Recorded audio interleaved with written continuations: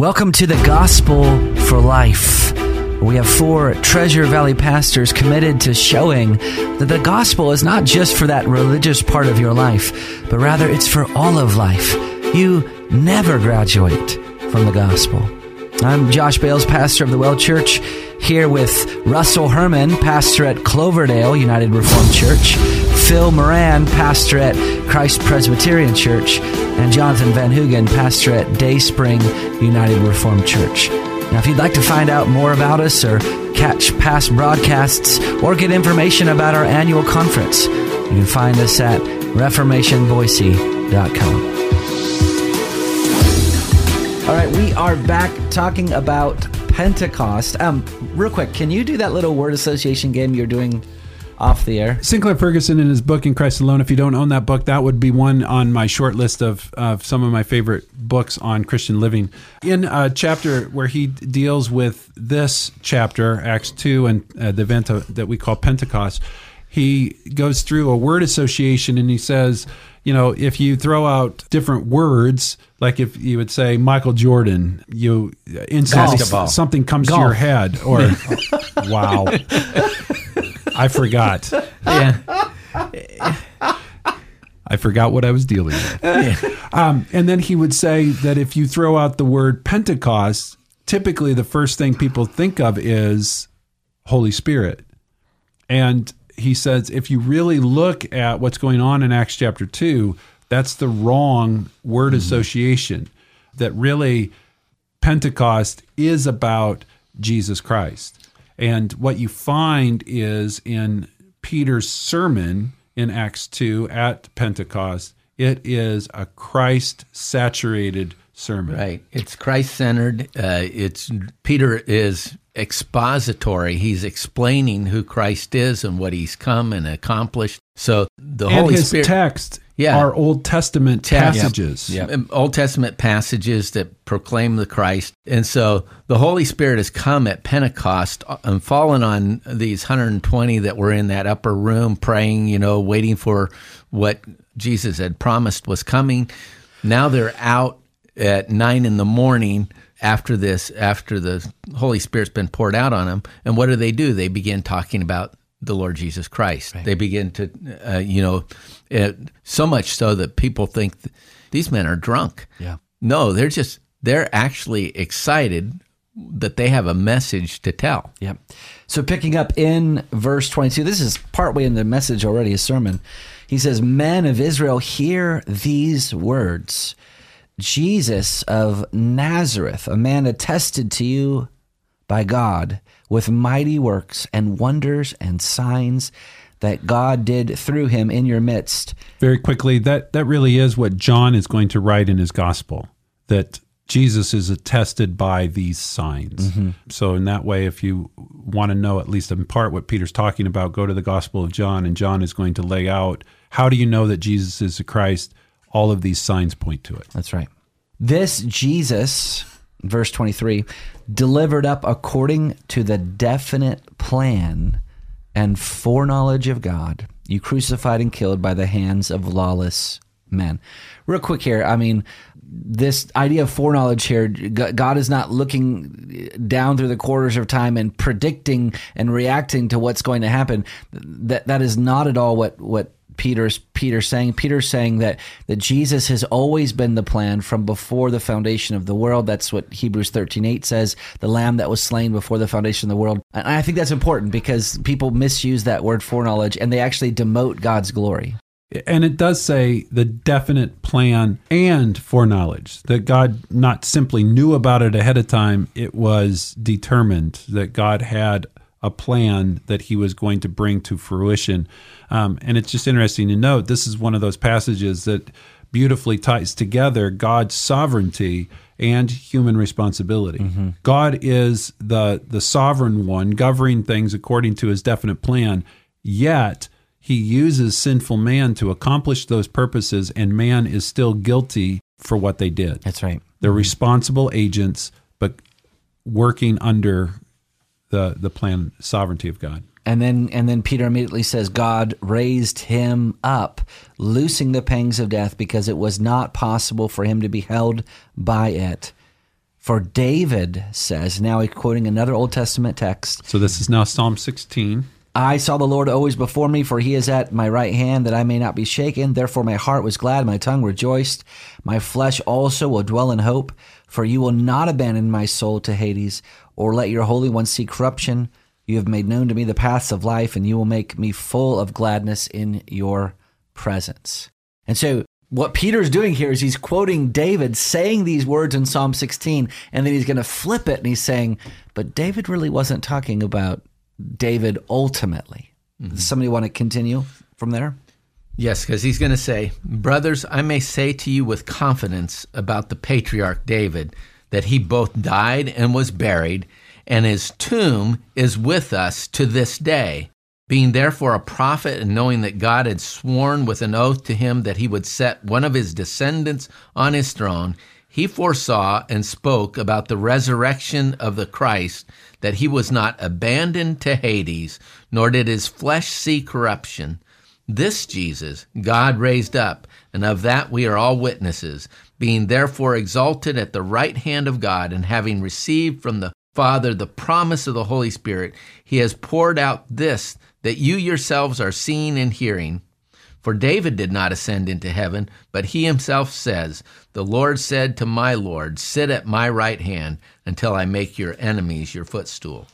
And that's a quote from Psalm 110. And so what Peter is doing is he's showing people who Jesus Christ is, his person, his work, and he's really taking a page out of Jesus's playbook. Yeah. At the end of Luke 24, Jesus is saying, wait, you need to understand that these things that have happened to me, what I suffered, that I died, that I rose, all of that was talked about in the Old Testament. And then Jesus goes through all of the law of Moses, the prophets, and the Psalms, speaking about the things concerning himself. Mm-hmm. And guess what?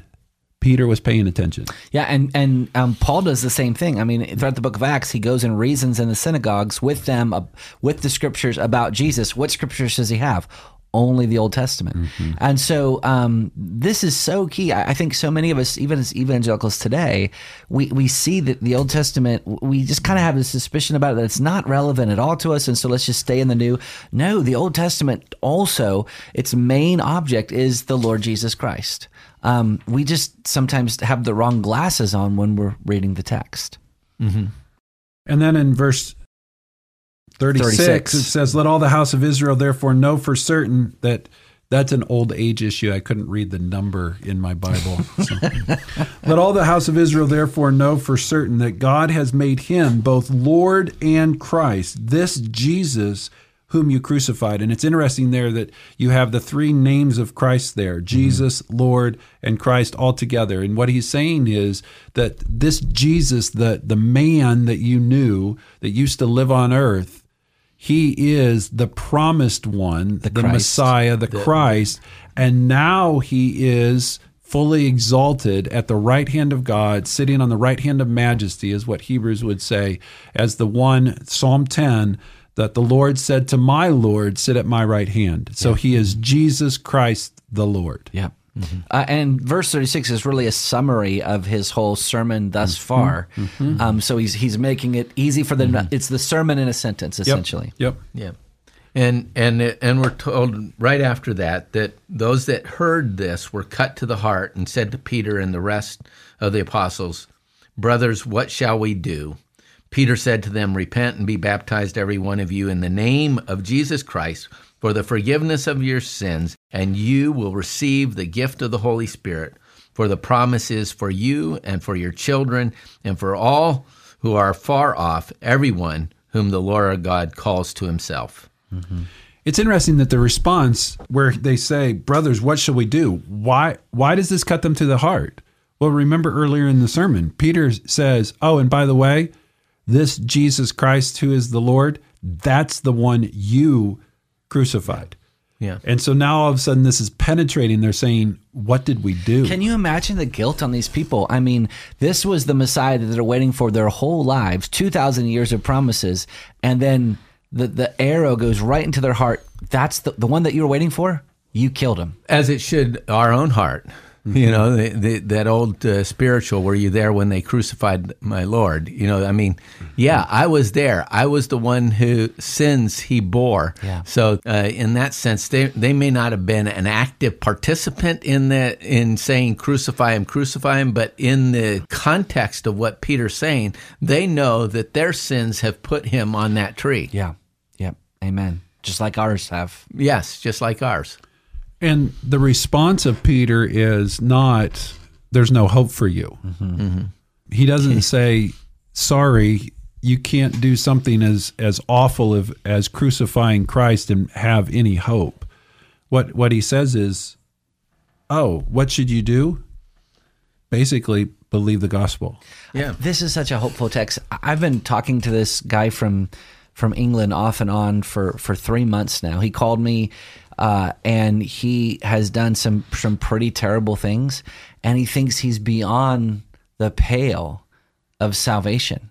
And the way that you just summarize this passage, I mean, what sins could any of us be guilty of that are worse than this one sin that we're all guilty of, namely of crucifying the Lord of glory? And I'm trying to tell him that this is the message of the gospel. I wonder if there is a worse sin in being in the inner circle of Christ and knowing who he is and listening to him for 3 years and being one of his confidants and then betraying him.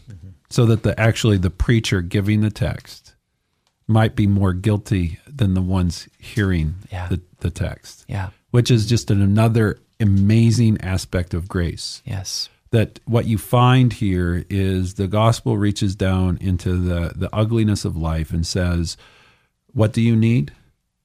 You need exactly what Jesus Christ came to give, forgiveness of sins. He came to give you new life that you don't have in yourself. Yeah. And that life comes because of his perfect work on your behalf and the fact that God raised him from the dead. Yeah. And that he's willing to give the Spirit to regenerate you and to draw you unto himself and then enable you to live out a life that's now pleasing in his sight. And he gives that gift not based on works. He gives that gift based on simply holding out your spiritual hands, so to speak, and receiving him the way that he has promised us. Yeah, and of course, you know, Jesus before his death had prophesied this very event. He says that he talks about sending the Spirit, and when the Spirit comes, he's going to convict the world concerning sin and righteousness and judgment. You know, so this is what is taking place on Pentecost. The Holy Spirit has come, and this is a fulfillment of the very thing that Jesus said he was going to do. He was going to send the Holy Spirit, and here are men under conviction saying, what must we do? They've been convicted of sin and righteousness and judgment. They are under the judgment of God. They're repenting. I mentioned Sinclair Ferguson's book, In Christ Alone, and in that book he also takes that text from John and says that the primary application of that text is actually Pentecost. That is really the ultimate fulfillment of what Jesus is proclaiming. I'm glad I'm in good company there. Well, you've been listening to The Gospel for Life. We're so glad that you could join us today. If you want to subscribe to our podcast, just go to whatever app that you use, type in The Gospel for Life. Also, don't miss our Reformation Boise Conference this year. We are back in 2021, September 17th and 18th. Just go to reformationboise.com. You can register for free. It's going to be awesome. Don't miss it. We'll see you next time.